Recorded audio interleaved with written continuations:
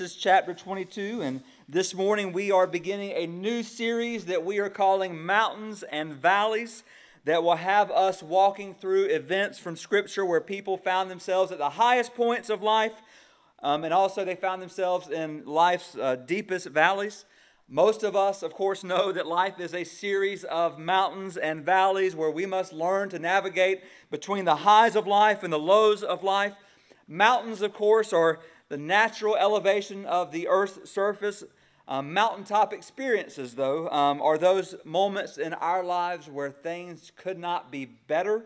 As believers, of course, we know that these are the moments that take our breath away as we stand in awe of God's goodness towards us and His faithfulness.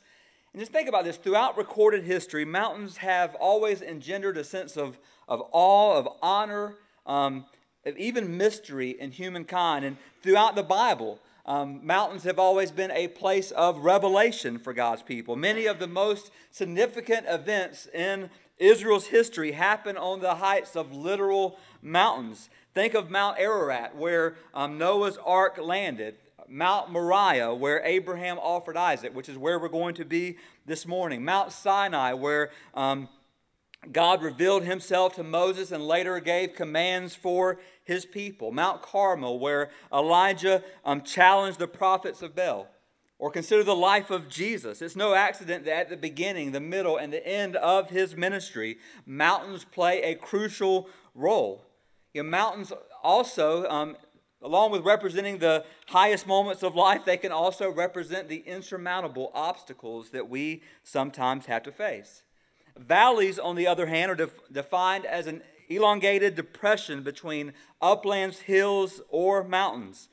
Valleys are also distinct moments in our lives. These are the tough times when we don't know what's happening. These are the tough moments where we can't understand what or why things are taking place. Many times these valleys also take our breath away, but not in awe of God. They take our breath away because of fear, because of anxiety, as we wonder, will things ever be normal again? In the valley, we're tested to hold on to hope. We're tested to push through feelings that we don't understand. In the valley, we're tested to trust that God is good.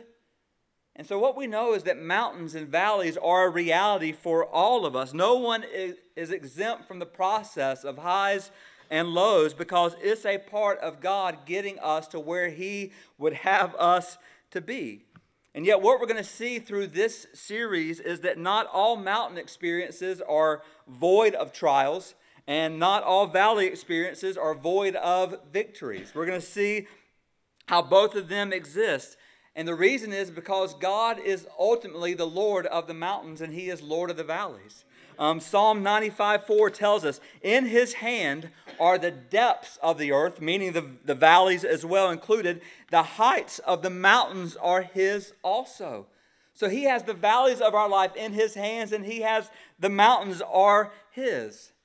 But I want you to think about, when we think about this story of Abraham and Isaac and the sacrifice, I want you to think about the purposeful trials that exist in the mountains and the valleys. I'm not sure if we know this about ourselves, but we are a rather self-sufficient people. Some of you, I'm breaking news to you today, but we are a rather self-sufficient people. We look at the weaknesses of others, and sometimes we glory at our apparent strengths. We look at the foolish acts of others, and for some reason we tell ourselves how wise we are. We look at the unrighteousness that is so prevalent in our world, and our chest begins to swell with self-righteousness. So because of this, our Heavenly Father will do a very good thing for us. Let me say it again. He'll do a good thing for us. He'll take us beyond our wisdom, beyond our strength. He'll take us beyond our righteousness, and He will take us to a barren place of testing. And He does this so that we will look to Him and that we will trust in Him alone, so that we will come to know that He is our wisdom, that He is our righteousness, that He is our strength. So as much as trials or tests can confound our wisdom, we must believe that even through them, God is doing a good thing. In the trials and the test of life, God is doing a good thing. He's doing a loving thing. He's doing a wise thing, whether we see it that way or not.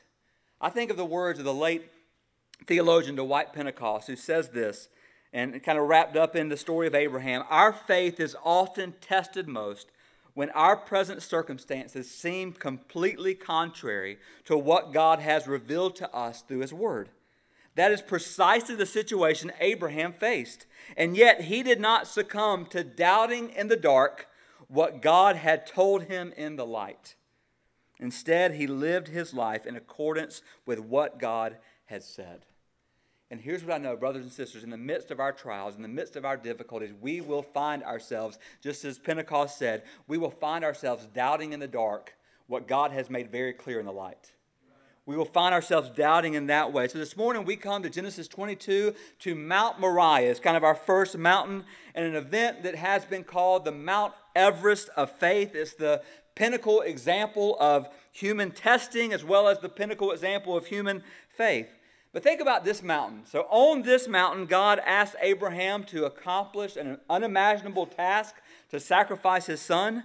On this mountain, later on, King David would build an altar here, and God would stop kind of a war that he was doing against his people at the time, and you can read that in 2 Samuel 24. On this mountain, Mount Moriah, Solomon would later build the temple. You can read about that in 2 Chronicles 3. And then it was also on this mountain that Jesus died. All on this mountain. So what a suitable place for Abraham to meet God, to be tested by God. If you're able, I'm going to ask you to stand as we honor God's word. We're going to read Genesis 22, verses 1 through 14 together. And here's the problem. We know this story.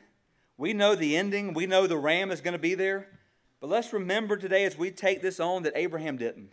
So beginning in verse 1, after these things, God tested Abraham. And he said to him, Abraham, and he said, here am I.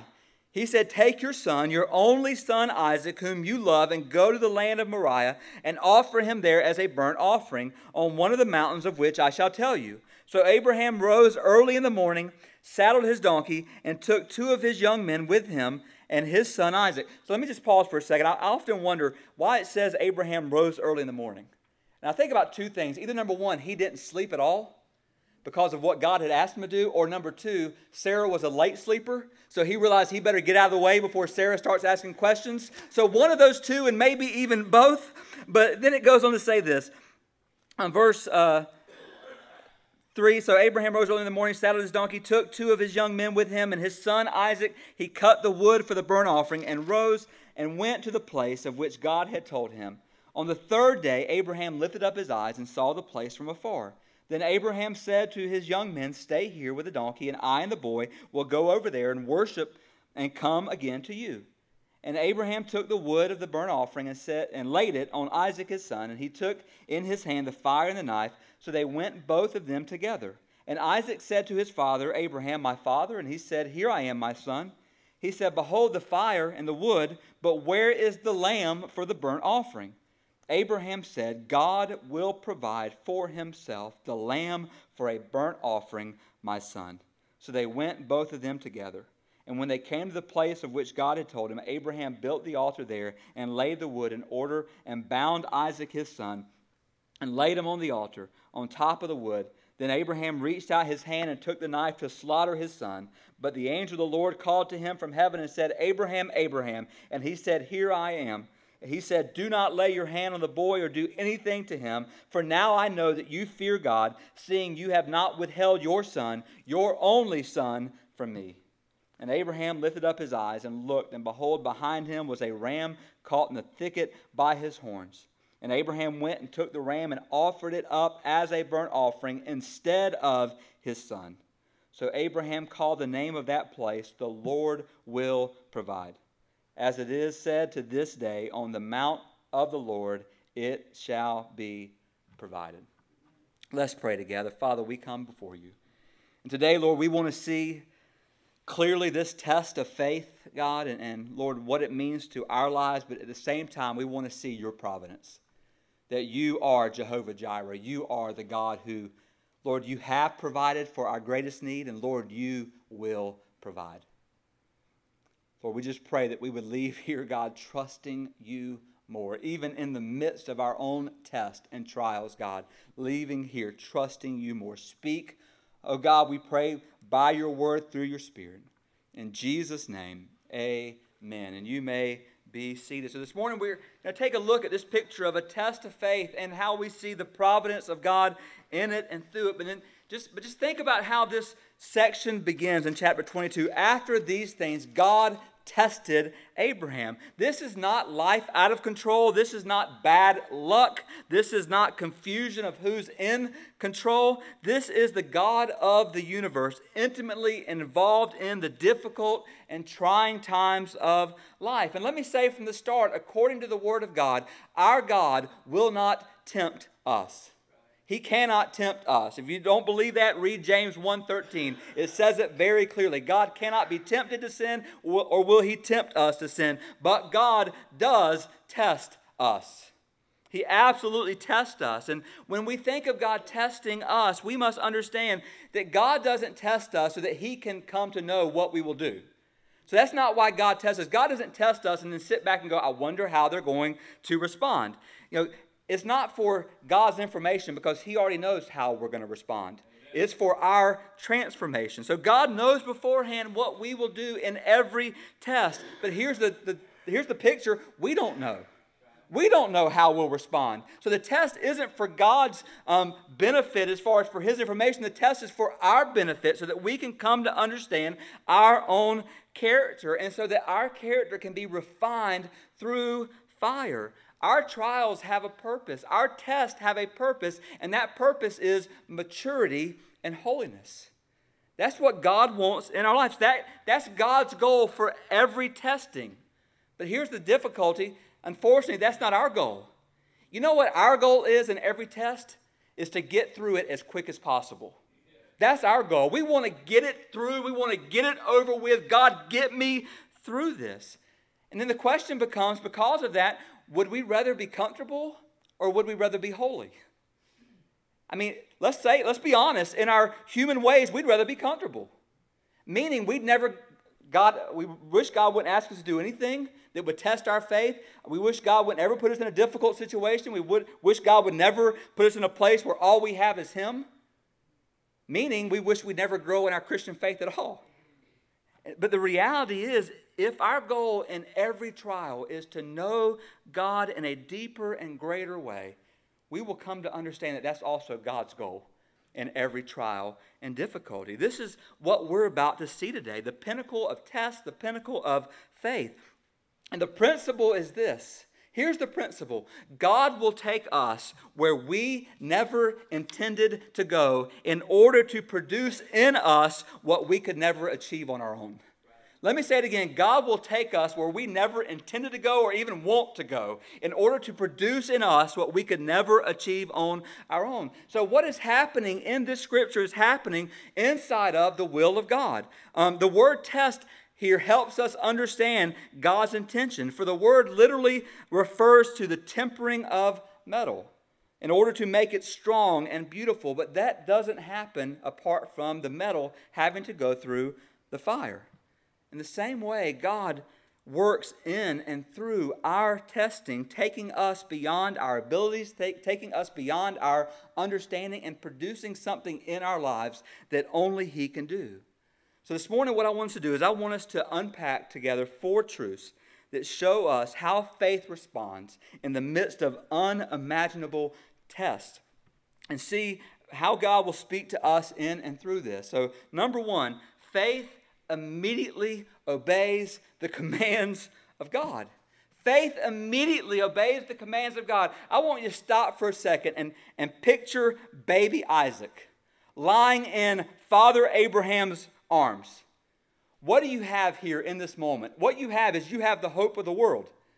I mean, think about it. No Isaac, no Israel. No Israel, no Jesus. No Jesus, no salvation. So therefore, Abraham, whatever you do, don't drop him. I mean, this is kind of the picture here. This is what Abraham is holding. And then fast forward Fast forward some 15 to 20 years, which what most people believe. Abraham was anywhere from 115 to 120 when this happened, meaning Isaac was anywhere from 15 to 20 years old when this story is told. We often envision a little boy, but the picture is, no, he's a teenager or a young man. Abraham's an older man, and 15 to 20 years, and we're told God tested Abraham, saying, take your son, your only son, Isaac, whom you love, go to the land of Moriah, offer him there as a burnt offering. Abraham rose early in the morning, as we just said, saddled his donkey, and took his son Isaac. And here's what we have to understand. Faith is not irrational, but faith will take us beyond our ability to understand. We won't always understand. We don't live in a world that's divided between fact and faith, where fact is over here, faith is over here, and we have to kind of walk in between and kind of somehow walk back and forth between the two. That's not how it works. Our faith is rooted in revealed facts of redemption, meaning our faith is rooted in what God and Jesus have already done for us.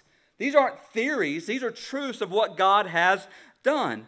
But the call of faith also will take us beyond our ability to figure it out. The call of faith will take us beyond our ability to reason it out. And there will be times when by God's will, He will put us in situations that don't seem like expressions of His love, that don't seem like expressions of His grace, that don't seem wise and good. There will even be times where God's commands seem dangerous. If you don't believe that, think about the fact that God is still calling missionaries to go in places where it is against the law to take the gospel. And then think about the command of God here. And let's be very clear what God was asking Isaac to do. He says a burnt offering. Just so you know what a burnt offering is, that means you lay an offering on an altar, you cut it into pieces, and then you burn it all. That's what God was asking in this moment for Abraham to do to his son Isaac. The command was clear. The command was certain. It was without question. Yet Abraham faced two major issues in this moment. First of all, this was totally out of character for God to command a human sacrifice. That had never been done before in the worship of Yahweh. Now, it was a common practice in pagan religions and pagan societies for them to kill their children. But that is completely outside of what God had previously revealed or declared, declaring Himself to be the one who gives value to human life. So that's the first issue. But then second, if Isaac died, then all of the promised blessings also die with him. If Isaac dies, there will be no great nation from Isaac who will then be a blessing to all the other nations. But here's what we know. Abraham was certain of what God had told him to do. And so both of these issues, even though they went against everything that Abraham understood about God, God had spoken, Abraham would obey. And he would not just obey sometime later, he would obey immediately. In that heavy moment, there was no arguing with God. There was no bargaining with God. There was only obedience to God. And here's the point. Many people have been led from this story to question the character of God. How can a good God ever ask anyone to do that? I love what one theologian said. He said this: our restricted human horizons incapacitate us from passing judgment on the thoughts and the ways of God. Our restricted human horizons, meaning basically simply this: we're stupid humans. Who are we to ever question the infinite God? I mean, unfortunately, we do because we're stupid humans. But may we understand God is God and He is good. And although we must focus on the hand of God orchestrating all of these events, these things are in His control, we must also, in these moments, hear this, focus on our own hands. And what I mean by that is this: are there things that we're holding on to that's preventing us from knowing God in a greater way? In one of his books, Watchman Nee, the great Chinese Christian, said that we approach God like little children with open hands, begging God for gifts. He says, because God is good, He fills our hands with good things. He gives us life and health and friends and money, success, recognition, marriage, children, a nice home, a good job, all the things that we count at Thanksgiving when we count our blessings. And so, like children, he said, we rejoice in what we have received, and we run around comparing what we have with each other. But then he says this, when our hands are finally full, God says, my child, I long to have fellowship with you. Reach out your hand and take my hand. But we won't. We can't. And God says, but I'm the one who gave those things to you in the first place. And we say, oh God, what you have asked is too hard. Please don't ask me to put these things down. To which God answers, but you must. But you must. Never forget this, brothers and sisters. What God asked Abraham to give back to God is what God gave Abraham in the first place. Understand that sometimes God tests our faith by asking us to give back to Him what He has supernaturally or faithfully already given to us. Ultimately, we must hold loosely even to the things that God has given us so that our obedience to Him cannot be hindered. Faith immediately obeys the commands of God. But then secondly, faith passionately holds to the promises of God. So faith passionately holds to God's promises. For faith is believing that God will keep His promises despite circumstances that seem to the contrary. I love Hebrews 11. In this faith chapter, it talks about the story of Abraham like this. In verses 17 through 19, it's on the screen. It says, by faith, Abraham, when he was tested, offered up Isaac. And he who had received the promises was in the act of offering up his only son. And then it says this about Abraham. He considered that God was able even to raise him from the dead, from which, figuratively speaking, he did receive him back. And we're going to look at that in the next point. But let me remind us this morning, our job is not to try to figure out the things that God hasn't revealed. Our job is to obey the things that God has revealed. Let me say that again for those of you not paying attention right now. Maybe you will. Our job is not to try to figure out the things that God hasn't revealed. Our job is to obey the things that God has revealed. And just think about what God had revealed to Abraham. Did God promise Abraham a great nation through Isaac? Yes. Did God ask Abraham to literally sacrifice his son? Yes. Was it a legitimate request? Yes. Did Abraham know in advance how the story would end? No, and that's our problem. Our problem is we have a tendency to read the story backwards. We start with the fact that Isaac didn't die, yet we miss the weight of what God asked of Abraham. Abraham didn't know how the story would end. Abraham didn't know about the ram in the thicket. So the question becomes, what did Abraham know? He knew he knew what God had asked him to do, and he knew that God had promised to give him a son through whom he would bless the world. What he didn't know was how God was going to reconcile the promise, all the nations of the earth be blessed through Isaac, with what he was asking, with the command to sacrifice his son in that moment. It's at this point that we see the height of Abraham's faith. Let me just emphasize this again, and please don't miss this.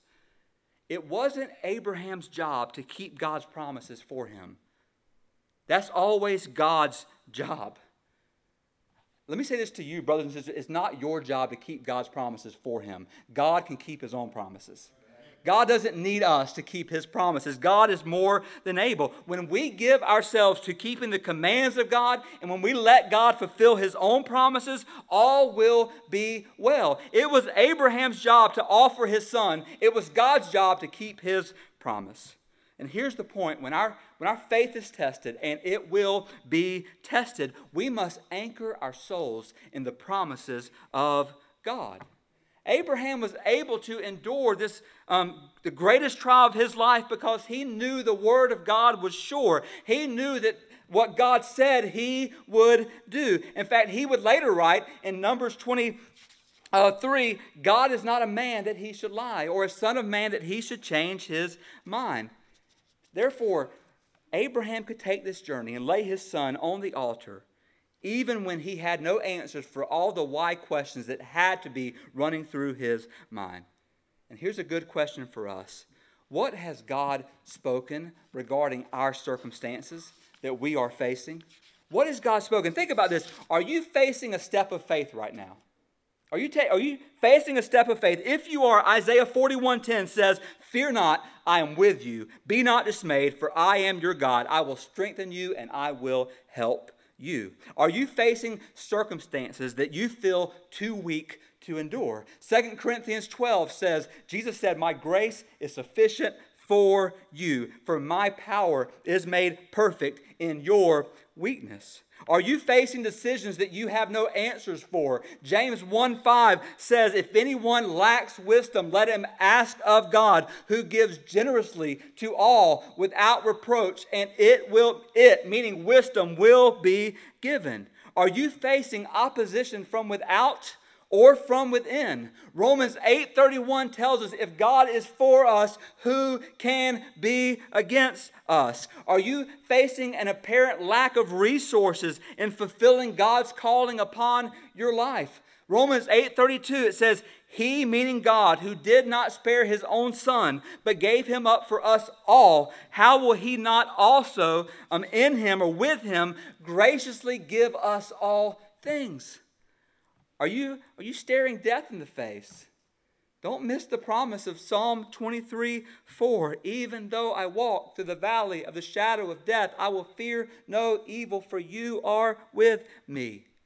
Has sin won in your life this week? Don't miss Romans 5:20. "Where sin increased, grace abounded all the more." We are not a people who live by explanations. We are a people who live by promises. God has given us promises, what God has declared. Faith passionately holds to the promises of God because God keeps his promises. So faith obeys the commands of God. It holds to the promises of God. And number 3, faith confidently rejoices in the power of God. Faith confidently rejoices in the power of God. Think about what we just read in Hebrews 11, that Abraham even believed that God would raise Isaac from the dead if he went through with his sacrifice. And I love this. Sometimes we read the words of 2 Corinthians 5:17, "We walk by faith and not by sight." And here's what we think. We think that means that we take a blind step of faith and we hope that it all works out. Yet that is not the picture of faith. That's not the picture of faith in Scripture, that we all of a sudden take a step in the dark. No, faith isn't stepping into the dark, brothers and sisters. Faith is stepping into the light. Let me say that again, because some of you just look like, I don't get that. Faith isn't stepping into the dark of what we don't know about God. It's stepping into the light of what we do know. Of what we know God has called us to do, of believing that God will keep his word because he is powerful to do so. So Abraham is being asked to take this humongous step, and he began by considering the past performance of God, the character of God, and his calculated conclusion was that the same God who gave him Isaac when Sarah's womb was as good as dead was the same God that could raise Isaac up from the dead. Even though there had been no resurrection in the Scripture up to this point, Abraham knew there was no other way. God would keep his word. Therefore, with utmost confidence in the power of God, Abraham told his servants in Genesis 22, verse 5, he said, "Stay here with the donkey. I and the boy will go over there and worship, and we will come again to you." Such was the faith of Abraham. Abraham rejoiced in the power of God. Let me tell you why. Because he knew God was able. He knew God was able. Just listen to what Paul wrote of the faith of Abraham in Romans 4:20 and 21. It says this, and it's on the screen. "He," meaning Abraham, "grew strong in his faith." Why? Because he was convinced that God was able to do what he had promised. Just let those 3 words resonate in your hearts today and wash over your hearts today, even now. Those 3 words, God is able. God is able. I don't know what you're facing today, but God does, and he's able. I don't know what you'll face tomorrow, but God does, and He's able. I don't know what you'll face next month or next year, but God does, and He will forever be able. God is able. Let's rejoice in God's power. We're not able. Praise God, He is. He will forever be able. Let those words wash over you today. Our God is able. Oh, He is able. Which leads us to the last truth, and that is this: faith constantly remembers the faithfulness of God. Faith constantly remembers the faithfulness of God. Abraham knew all about God's faithfulness. He even knew that God remained faithful when Abraham had remained faithless or had been faithless. You know, think about the story of Abraham and Sarah. When Abraham was 75 years old, God came to him with a promise. Abraham, you'll be the father of many nations. But 10 years went by, and guess what? There was nothing. No son whatsoever. So finally Sarah approaches Abraham and says, go ahead and take my maidservant. Have children with her. And Abraham goes, okay. What could possibly go wrong with this? So of course Hagar gets pregnant, and she begins to look upon Sarah, and Sarah sees it, and she goes to Abraham and says, what have you done to me? Really? I mean, come on. And so what can Abraham answer in that moment but apparently everything I've done to you, and nothing can be right, a terrible circumstance. But finally, we have this picture where years go by. No revelation from God, years. And then God comes and says, I'm not done. I'm going to fulfill my promise. Ishmael is not the one. Isaac will be the one. They laugh. They laugh. Abraham laughs. I'm almost 100 years old. Sarah's almost 90 years old. They're laughing. So guess what God says? You're going to have a child and you're going to name him Isaac, which means what? Laughter. It means laughter. It's a picture of what I am able to do. But think about this. All of this happens. 25 years of waiting, and here comes a son. 15 or 20 years with this son, and now God says, kill him. But here's the point. Even in this moment, Abraham knew God was faithful. He knew God was faithful. 25 years, God, you've been faithful. You've kept past that, God, you're faithful. So listen to what he says in verse 8 of chapter 22. He says, Abraham said, after Isaac asked the question, where's the lamb for the burnt offering? Abraham said, God will provide for himself the lamb. Another way of saying that is this: God will provide as himself the lamb. You can look at it both theological ways, because both in the New Testament become true. But then it says this: they went on together. And then verse 13, and Abraham lifted up his eyes. So as the angel stopped him, he lifted up his eyes and looked, and behold, behind him was a ram caught in a thicket by his horns. Now, maybe that's happened before to you when you're out hunting and you see a deer caught by its horns. You're like, thank you, Lord, dinner. But here's the point. Maybe that's happened to a few of you, so I'm not going to say that never happens. But in this moment, it was a clear picture of God providing and doing what he said he will do. So Abraham took the ram, offered it as a burnt offering instead of his son. And this story, Abraham offering up his son, laying him on the altar, can be taken, get this, as a thrilling foreshadowing of God offering his son for us. If you write anything down today, write this down. In Genesis 22, we see what man will do for the love of God. In Genesis 22, we see what man will do for the love of God. Yet at the cross, we see what God will do for the love of man. In Genesis 22, we see what man will do for the love of God, but at the cross, we see what God will do for the love of man. Abraham was only asked to sacrifice Isaac. God actually sacrificed his son. When God's hand was raised at Calvary, there was no cry, stop, don't do it, don't harm the child. There was no ram in the thicket on that day because, according to John 1:29, Jesus was the Lamb of God who takes away the sins of the world. Abraham's test, although a grievous one, was pointing to something extremely glorious, God's sacrifice for us. Don't miss the beauty of it. That God said, Abraham, you don't have to go through this because I will.